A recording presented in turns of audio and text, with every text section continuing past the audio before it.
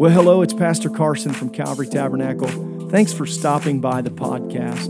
We hope that it's a blessing to you, whether you're catching one of the Sunday or Wednesday messages, or maybe you're jumping on to listen to one of the Saturday snapshots. We're doing everything we can right here in the beautiful Fountain Square area of Indianapolis to try to reach and connect and disciple people towards Jesus Christ. Enjoy what you listen to, and I hope that it's a benefit to your life.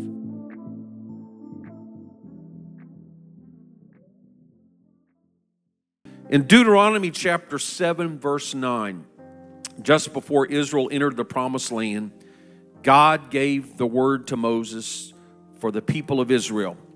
Deuteronomy 7:9 says, "Know therefore that the Lord thy God, He is God, the faithful God, which keepeth covenant and mercy with them that love Him and keep His commandments to 1,000 generations." And I want to preach the faithful God. The faithful God is here today. Amen. You may be seated. The faithful God. Looking at the context just before Israel entered the land of Canaan, the land of promise, God knew His people would face the pressures of a pagan culture. Not in some ways like what we face today. Because the people of the land of Canaan served many different gods. The philosophy of that day was every mountain had a god, every valley, every river, every land.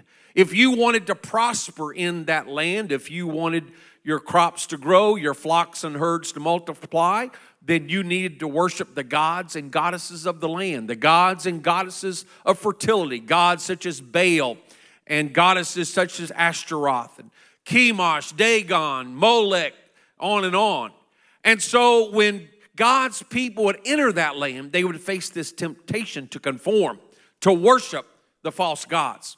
And that's why in the preceding chapter, Deuteronomy 6:4, we find this classic statement of Scripture. "Hear, O Israel, the Lord our God is one Lord." And we still believe that today. There's only one true and living God. He's the only one we should worship. He's the only one that we should love. In that context, then, the next chapter identifies the true God in contrast to all the false gods. The true God is the faithful God. So there might be many gods so-called as far as the world is concerned. But the way you can tell the true God from all the false gods, the true God is the faithful God. The faithful God. Now, what does that mean? What does it mean to be faithful? To be faithful means loyal, steadfast, trustworthy, true, someone who always keeps his word, someone you can depend on, someone you can put your faith in, and you will not be disappointed. Unfaithful, the opposite, the book of Proverbs talks about an unfaithful person, says an unfaithful person is like a broken tooth or a foot out of joint. Think about that for a minute. If you're sitting in the chair, let's say you have a sprained ankle or broken foot, well, it may not really bother you at that moment. You're just sitting there taking it easy. But when you stand up and put your weight on it, it fails. So unfaithful is this. When you don't need it, it's okay. It's only when you really need it that it's a problem. So your broken tooth may not really bother you until you bite down on the apple. Then you know you have a problem. So the unfaithful friend, now the unfaithful friend will be there most of the time. So when you're throwing a party, the unfaithful friend will be there. When you're taking everybody out to lunch, the unfaithful friend will be there. The unfaithful friend will be there most of the time. It's just when you need help, the unfaithful friend is nowhere to be found. It's just when you're in need. It's just when you're desperate that the unfaithful person suddenly is no longer available. He's always been there when you didn't need him. But just when you need the most, he lets you down. And that's the way it is with the gods of this world. Now, you might say, Brother Bernard, here in Indianapolis, we don't have a lot of Baal worshipers, so I don't know where you're going with this. But don't fool yourselves. The people of Indiana have their gods. Because anything that would prevent us from serving the true God, in effect, has become our God. So there are lots of people, they can't be bothered to come to church on Sunday because they've got pleasure. They've got hobbies. They may not be wrong in themselves, but when that takes precedence over worshiping God, that has become their God. Some people pursue money, material possessions, careers, social status, and they don't want to live a holy life because that would interfere with their pursuit of other goals. Some people are not willing to be baptized in Jesus' name because it's contrary to their church tradition. In effect, these traditions or pleasures or money or materialism or their philosophy of life has become their God. Now, here's the thing. When everything is going well, it may seem that your God, your philosophy, your way of life is working out just fine. So, you got a good job, you got money in the bank, you got insurance, you got a retirement plan. If something goes wrong, you can draw money out of savings and take care of it. You can go to the doctor and insurance will cover it. For every contingency, you've got it covered. So, it seems like your philosophy is working out just fine. Your pursuit of money is paying off. Everything is going great. But the test of a God or a philosophy or a way of life is not when everything's going well. Because even unfaithful God seems to be blessing you when everything's going well. But what happens when the economy crashes? What happens when you lose your job? What happens when the doctor looks at you in the eye and says there's no hope, there's no further treatment? What happens when your marriage is in trouble? What happens when one of your kids is on drugs or in jail? What happens when there's a terrible automobile accident? What happens when there's the unexpected phone call that changes your life? What happens during the trials of life? Most of all, what happens at the moment of death? What we will find is all the gods of this world are unfaithful. All the money in the world cannot buy you peace of mind. All the pleasures of life cannot satisfy the soul. Everything else that we would pursue or rely on or serve or worship or prioritize cannot help you with the real trials of life. I'm here to tell you there's only one God who's faithful in the good times and the bad times. There's only one God who's faithful when you've got lots of money and when you don't have any money. There's only one God who's faithful when you're sick or when you're healthy. There's only one God who can bring you through all the trials of this life. There's only one God who can bring you into eternal life. He's known in the Old Testament as Jehovah, but he has been revealed in the New Testament in the flesh as Jesus Christ, who is, Hebrews says, the same yesterday, today, and forever. Jesus is the faithful God. Oh, let's worship him right now. Let's praise him right now. He alone is worthy. He is the faithful God. Hallelujah. The faithful God. Let me share a few ways in which our God is faithful. Hebrews 11:6 is a well-known verse of Scripture. It's the great chapter of faith. And it makes a simple statement, but profound statement. Hebrews 11:6 says, "But without faith it is impossible to please him. For he that cometh to God must believe that he is, and that he is a rewarder of them that diligently seek him." Now, the first part of the verse says, you must believe that God is. You must have faith in God. I'll hasten to add, if you're not sure, if you'll simply pray an honest prayer. And I've challenged people over the years, agnostics, atheists, and I've seen this happen. I've personally baptized them and laid hands on them, seen them receive the Holy Ghost. If you're not even sure if there is a God, if you'll just say, Lord, honestly, sincerely, if you're there, I want to know you. If you're real, I want to know the truth. If what these people have is real, I want it. I want whatever you have for me. Now, you can't dictate how God will answer.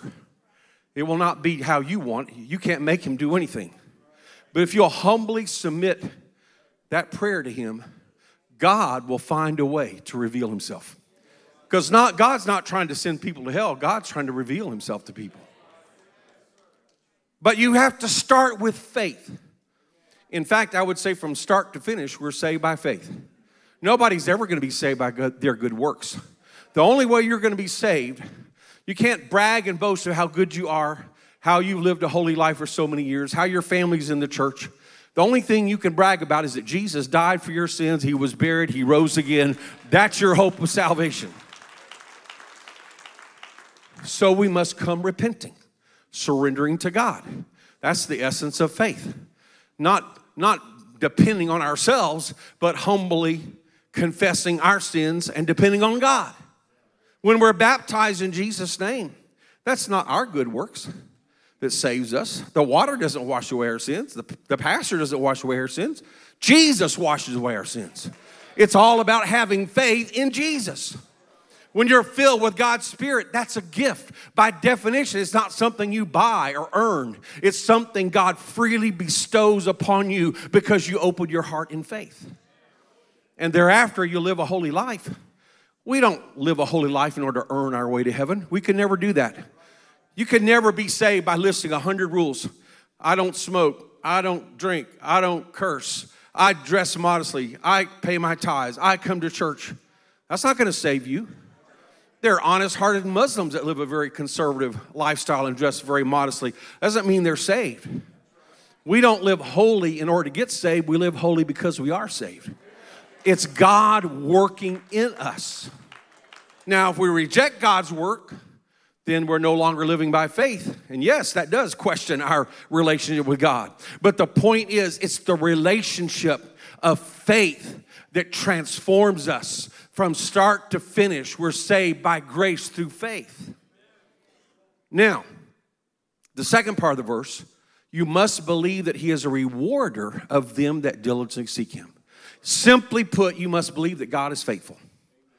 God is not biased, prejudiced, arbitrary, capricious. You don't have to twist his arm to get him to do something for you. You don't have to get on his good side. You don't have to make deals with him. God is faithful. And my first point here is God is faithful to save. He will save literally anybody. It doesn't matter who you are. If you will come to God seeking him diligently, if you'll come to God repenting of your sins, I have an assurance for you. You can be saved. Anybody in this room can be saved today. Anybody can have your sins washed away today. Anybody can receive the Holy Ghost today. I don't care who you are. I don't care if you're black, you're white, you speak English, you speak Spanish. I don't care your past life of sin. I don't care your addictions, your habits, your bondage, your alternative lifestyle. If you'll come to God humbly, confessing your sin, God will meet you right there. God will give you a new life. How can I be so sure? Because God is faithful. That's the kind of God he is. God keeps his word. He doesn't have respect to persons. God is faithful to save. What a message of hope. That means the church must be open to everybody. The church must represent everybody in society coming to the Lord. You say, what if somebody comes to church in a non-Christian lifestyle? Adultery, fornication, homosexual conduct. What do we do?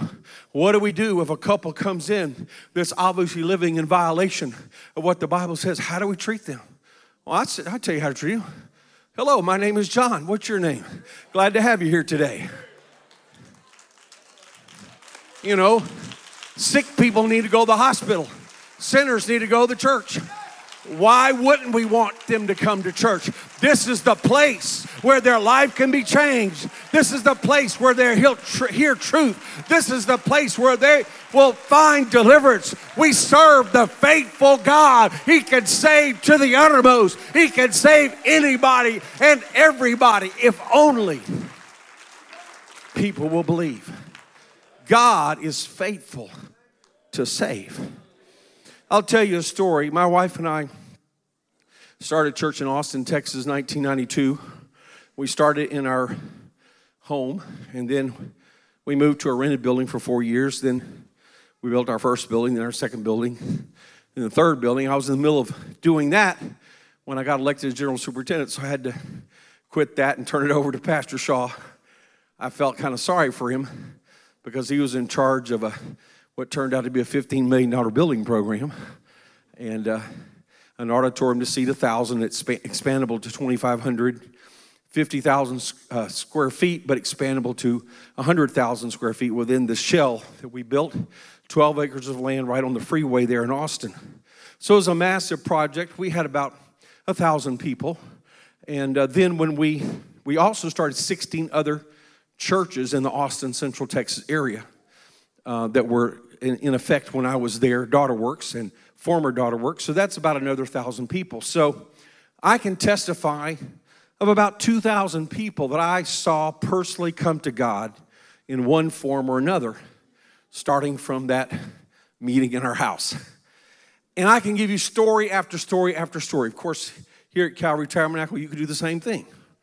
But how God has saved people from every walk of life. And I want to mention one. It was a young man from New York City. Now, if you happen to be from New York City, don't get offended, but New Yorkers are kind of known for being abrupt, to the point, no nonsense, this is the way it is. Especially for people in Texas, it's very different. You know, in Texas, we say, well, let's think about maybe doing such and such. And the New Yorker says, okay, yeah, one day we'll think about it. No, I want you to do it. Whereas the New Yorkers say, I want you to do it. And anyway, so this young man was a rock and roll concert promoter. He was a professional guitarist who fronted for U2, if you ever heard of that ancient group. And but he settled down in Austin, got married, became a concrete contractor, and quick succession, he became a millionaire, had a beautiful home, cars, motorcycle, boat, airplane. He just had everything. Well, we were building our first building. I served as the general contractor, even though I didn't know anything about contracting, but it was the only way we could afford to get started. So here I am trying to learn what to do. I desperately need subcontractors who know what they're doing, who will do a good job, who will be honest, and who will give me a reasonable price. So we found Tony, and he did a good job for us. He poured the concrete. So our men started talking to him about the Lord. He wasn't interested. He said, I'm agnostic. He told me later, he got mad at God for some reason, so he shook his fist in the sky and said, God, if you're up there, just kill me right now. Well, God didn't kill him, so he figured, I guess there is no God, because Tony figured, if I was God, I would kill me, so there must not be a God. That's the way it is. So our men trying to invite him to church, he didn't care. He wasn't interested. No. So 4 years later, we're building phase 2. We need a concrete guy. So we try to find Tony. Well, in the meantime, his business had gone bankrupt. He had lost everything. He lost his home, cars, boat, motorcycle, airplane. He and his wife were getting a divorce. He couldn't sleep at night. He was taking pills and only sleeping an hour or two at night. He was mentally, physically depleted, taking drugs. By his own testimony, I'm not telling you anything he hasn't publicly testified to. He was hooked on alcohol, drugs. His life was a complete mess, and he needed a job. So we hired him as a foreman, and he started working on the job. Well, our men started talking to him about the Lord. And this time, he listened. They said, Tony, if you want to be healed, you need God. If you want to be delivered from alcohol and drugs, you need God. If you want to get your wife back, you need God. If you want to be blessed and rebuild your business or rebuild your career, you need God. So one day I'm sitting in my office. One of our men comes over from the job site next door and says, Pastor, Tony's over here on the job repenting of his sins. He wants to get baptized in Jesus' name. Praise God. So we took a break from work. We baptized him in the name of Jesus Christ right then. So then our men said, now, Tony, you need the Holy Ghost. You need to sign up for men's conference. Everybody that goes to men's conference receives the Holy Ghost without fail. So he signed up for men's conference. He went to every service, came to the front, prayed, didn't get the Holy Ghost. Last service ended Saturday morning, came up front, prayed, didn't get the Holy Ghost. They're headed back to the motel. He says, he's from New York. I thought you told me I'd receive the Holy Ghost. They said, Tony, we haven't checked out of the room yet. We're going to go back to the room. We're going to have a prayer meeting, and we're not going to check out until you receive the Holy Ghost. Tony received the Holy Ghost. What I'm telling you is God is faithful to save. Maybe they're an atheist. Maybe they're agnostic. Maybe they're Muslim. Maybe they're Buddhist. I personally baptized Buddhists in Jesus' name. I personally laid hands on Muslims and watched them receive the Holy Ghost speaking in tongues. I've seen Catholics saved. I've seen Protestants saved. I've even seen people raised Pentecostal get saved. Even Pentecostals can be changed by the power of God. Because God is faithful to save. That's what he does. There's hope for somebody here today. There's hope for your friends, your coworkers. Just live a godly life. Share your testimony. Invite them to church. Leave the results to God. Don't assume they're too rich or too high or too low or too addicted or too unchristian or too secular or too atheist. Just live a godly life. Let them feel the presence of God. Pray for them. You never know. For God's point of view, he can save anybody. That's just the kind of God he is. He's faithful to save. Let me hasten on. 1 John chapter 1, verse 9. Another verse of scripture about the faithfulness of God. 1 John chapter 1 and verse 9 gives us another wonderful promise of God's word. It says that if we confess our sins, he is faithful and just to forgive us our sins and to cleanse us from all unrighteousness. I want you to notice something here. This letter is written to the church, not to sinners. But it says if we confess our sins. Now, I have a shocking statement to make. And if you're new to the Lord or to the church, I hope this doesn't disturb your faith. I hope this doesn't cause a crisis in your life. But if it does, well, my wife and I are leaving early in the morning, but Pastor Carson will stay here. And you can make an appointment with him, and he'll straighten everything out. He'll explain everything. You know, as part of my job as general superintendent, I go around just checking on everybody and making sure they're fully employed. So just giving them some extra business. But here's the shocking statement. Sometimes Christians sin. Now, it's not supposed to happen. If you read in 1 John, if you keep reading a little bit more, chapter 2, verse 1, it says, I write these things that you sin not. So we're supposed to live a holy life. And we can live a holy life. You say, well, that's impossible. No, here's how we do it. Like the psalmist says, get up in the morning and pray. Say, Lord, let the words of my mouth and meditation of my heart be acceptable in your sight. And you just try to live for God one day. Just say, for one day, I'm going to trust the grace of God. For one day, I'm going to use the power of the Holy Ghost. So when temptation comes that one day, you can say, well, I can resist that. And so you can live a holy life for that one day. Well, then just do that every day, and you will live a holy life. However, let's be honest. All of us have failed at some time or another, even after coming to the Lord, right?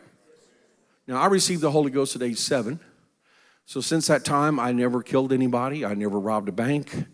You know, I've never committed some notorious sin that would get me in the newspaper. But could I say I've never sinned, even after being saved? When you think about sin, can be your attitude, your heart. You don't even realize you've got hatred, bitterness, jealousy, envy, rebellion, strife, unthankfulness. You may not even realize it until the preacher's preaching and then God convicts you. Sin could be your speech. It could be things you should have done you didn't do that God asked you to do, as well as doing things you shouldn't do.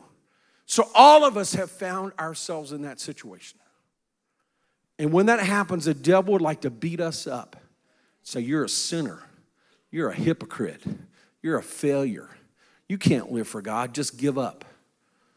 And if you keep coming to church, he says, you can't make it. Church is too strict anyway. Just quit. But if you keep coming, he'll say, well, you can't be a soul winner. You can't be a prayer warrior. You can't be a praise singer. You can't be a minister. You can't do anything because you're a failure. You're a hypocrite. Now, if we're living in sin, we ought to feel guilty because the guilt motivates us to repent.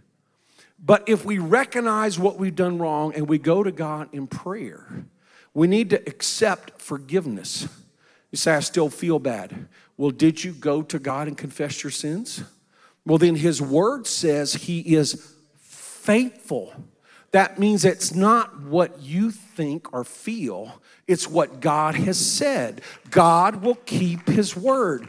Don't go by what other people say.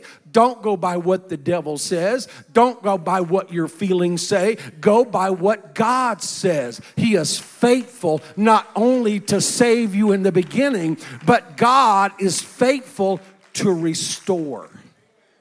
God is faithful to restore. That means whether it's a sin of the moment and you immediately realize it and say, oh God, forgive me. I don't want to live that way. Please forgive me. God will forgive you. You can restart the day and finish the day in holiness. Or if you've drifted for weeks or months and you wake up, God draws you. Or maybe you walked out on God for years, lived an openly sinful lifestyle for years. I want you to know when you come back to God, you'll find God is still where He was when you left Him. God still loves, God still cares, God still forgives. God will restore you. I want you to know it's not a matter of whether you're worthy, because nobody's worthy, but Jesus has made us worthy by His blood. It's a matter of the faithfulness of God. Somebody needs to hear me today. There's some family member, there's some friend, there's someone who's dropped out of church over the years. I want you to know there's hope for you. There's hope for your family. There's hope for your friend. Don't stop praying. Don't stop loving. Don't stop reaching, because God is faithful to restore. He'll do it every time. That's the kind of God He is. God is faithful to restore. I told you about Tony. He's addicted. You can be saved in one day, but getting rid of old habits and learning new habits, learning to walk in holiness, that can take some time, right? That's why we got to be patient with converts, loving, speak the truth, but in love. It's not our job to try to straighten them all out. Let the Word of God do that. The Spirit of God, the example of the believer, the counsel of the pastor. Let all those things work together. You don't have to inject and try to straighten somebody out. You've got to disciple them. And so it was with Tony. There were several men of our church that made a commitment to him. We're going to contact you every single day. We're going to pray for you every single day. If you're struggling with a temptation or an addiction and you can't seem to overcome it, you call us anytime, day or night. We'll pray with you over the phone. If we need to come wherever you are at any time, day or night, we'll come over and we'll pray with you until you get through it. So they did that for about 1 year. Sure enough, in that year, Tony failed. He messed up. He felt so embarrassed and ashamed, he stopped coming to church. He wouldn't answer or return my calls, my emails. I typed a letter, mailed it to him, he didn't answer. In the meantime, I will say his wife had come into church. Their marriage had been restored. She was Jehovah's Witness and had several stepfathers, a very disruptive life, but she got baptized. She received the Holy Ghost. So she kept coming to church even when Tony dropped out. So one day, one more Sunday, he wasn't there. I just felt so disturbed in my spirit. I talked to his wife, made sure he was home. That afternoon, I went over to his house, knocked on the door, invited myself in, sat on the couch, and I started talking to him. I said, Tony, you failed, but God didn't fail. You fell down, but God didn't fall down.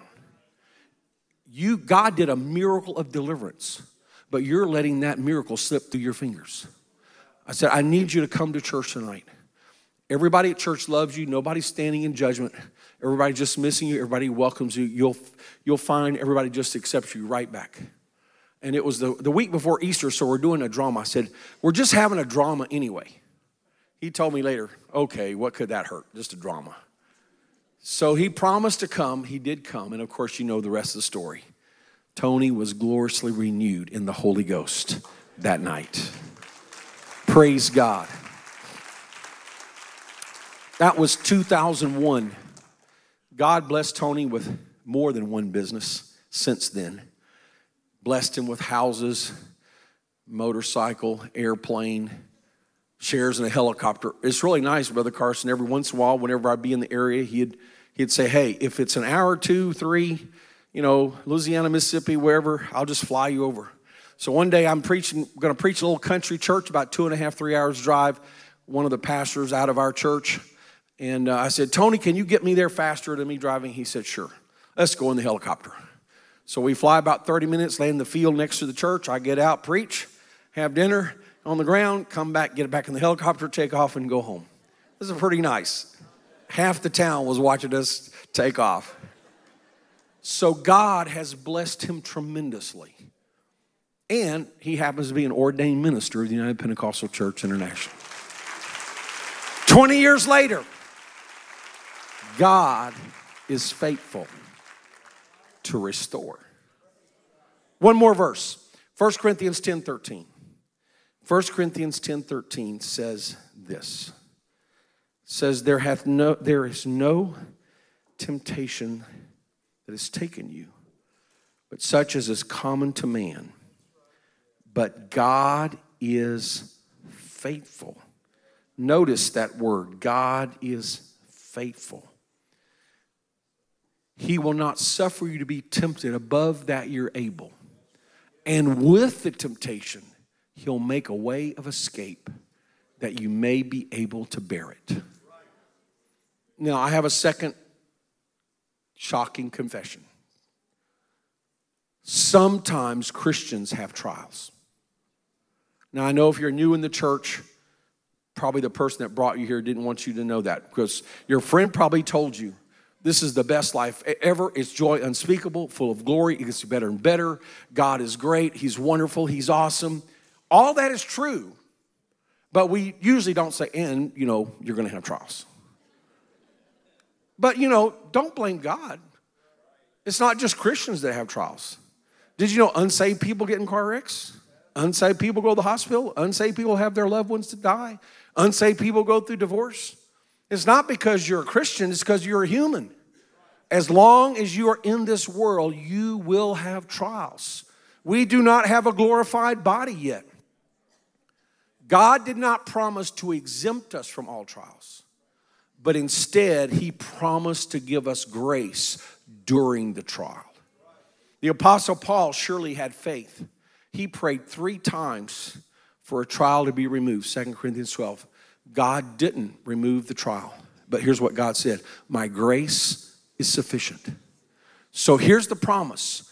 If you're going through a trial, God will give you grace during that trial.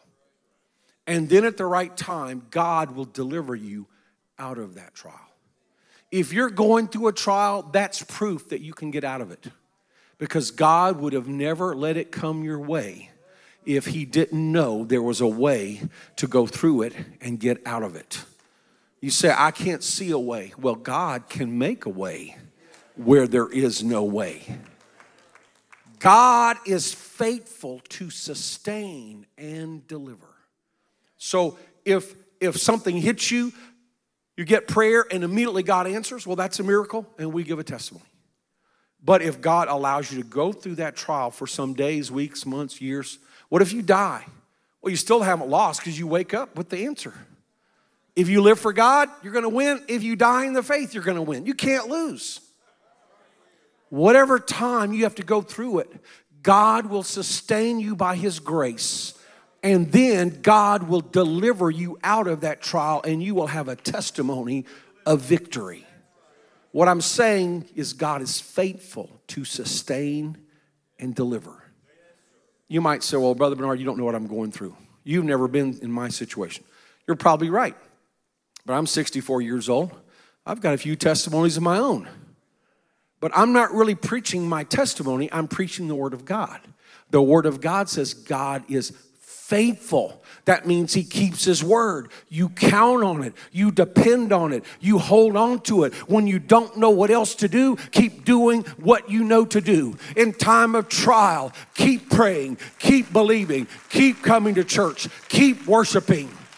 When you When you're in deepest trouble, sometimes people get offended or they get frustrated and they quit coming to church. But in time of trouble, don't run away from the church, run to the church. Don't run away from the pastor, run to the pastor. Don't run away from God, run to God, because God has the answer.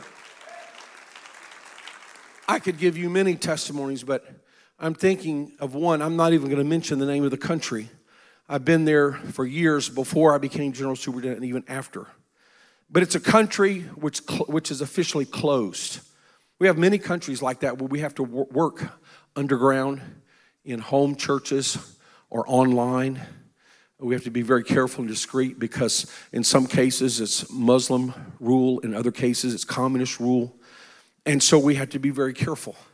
But we have thousands of believers that meet under those circumstances. This one country, I don't have time to tell you. If you're interested, I wrote a little book called To the End of the Earth, talking about some of my mission stories. And so I talk about how we had to meet secretly and how we had to be very discreet. I had a seminar for leaders, and we'd post lookouts to make sure if any stranger would come. In one meeting, I was teaching, and so they told me, if you see the girl in the back of the room playing the tambourine, that means somebody's coming. That to the door that we don't know, and sure enough, here I'm teaching away, all of a sudden the tambourine. Well, that's my cue to sit down, hide my Bible, duck my head, try to be as inconspicuous as possible as the only white person in the whole room full of Asian people. And they jump up with a music seminar, and by the time the person walks through the door, they're in a full-blown secular music training seminar. So this is the kind of environment. Well, in one of those meetings, there are leaders from all over the country, mostly young adults, some of them single, men, women. These are educated people, in many cases professionals. Some have careers, doctors, school teachers, government officials, and they're risking everything by coming to secret meetings like this. They could be arrested, they could be fined, they could lose their job, kicked out of school. So they're taking a lot of risks. And these are leaders. So they're over house churches. One young woman, about 30 years of age, she was the overseer of 50 house churches in her city. And she was going under the radar because they didn't think she would be that kind of person, And so they requested prayer of me as their leader at the end. And I'm thinking, well, they're going to pray, God deliver us, God protect us, God encourage us. How would you feel if every time you went to church, you were in danger of being arrested? And you thought you were doing the will of God. You thought you were called to preach the gospel or lead a house group, and then all this is happening. That's not fair. It could be a trial of faith. It could be cause bitterness or anxiety, frustration. But I'm sure they battled those feelings, but that wasn't their prayer request. They wanted me to lay hands on every one of them for two things. Number one, give us discernment to know who to talk to. We're going to witness, but we just can't witness to the wrong person. And then the second thing, give us power. Because in our country, just talking to people is not going to convert them. We're going to have to pray for them and see a miracle, see a healing, see a deliverance, somebody feel the presence of God. So pray that we'll have the gifts of the Spirit in operation. That when we witness to people, when we pray for people, it won't be just going through the motions, but the power of God will fall. That humbled me to think. These people in most dire circumstances, we're not asking for selfish things, which would be quite understandable, but they're asking for power to witness. And I thought, that's the grace of God. If you were in that situation, could you stay saved or would you backslide? We might say, man, I couldn't make it. But let me tell you, if you ever have to go through such a situation, the grace of God will be there. Now, you may not be facing that, but you might be facing something in your family, on your job. In our secular society, there's a lot of pressure on anybody who believes the Christian faith. You could face all kinds of persecution or ostracism or difficulty or trial. But I'm just here to tell you, whatever you're having to go through, God is faithful to sustain and deliver. Let's stand right now.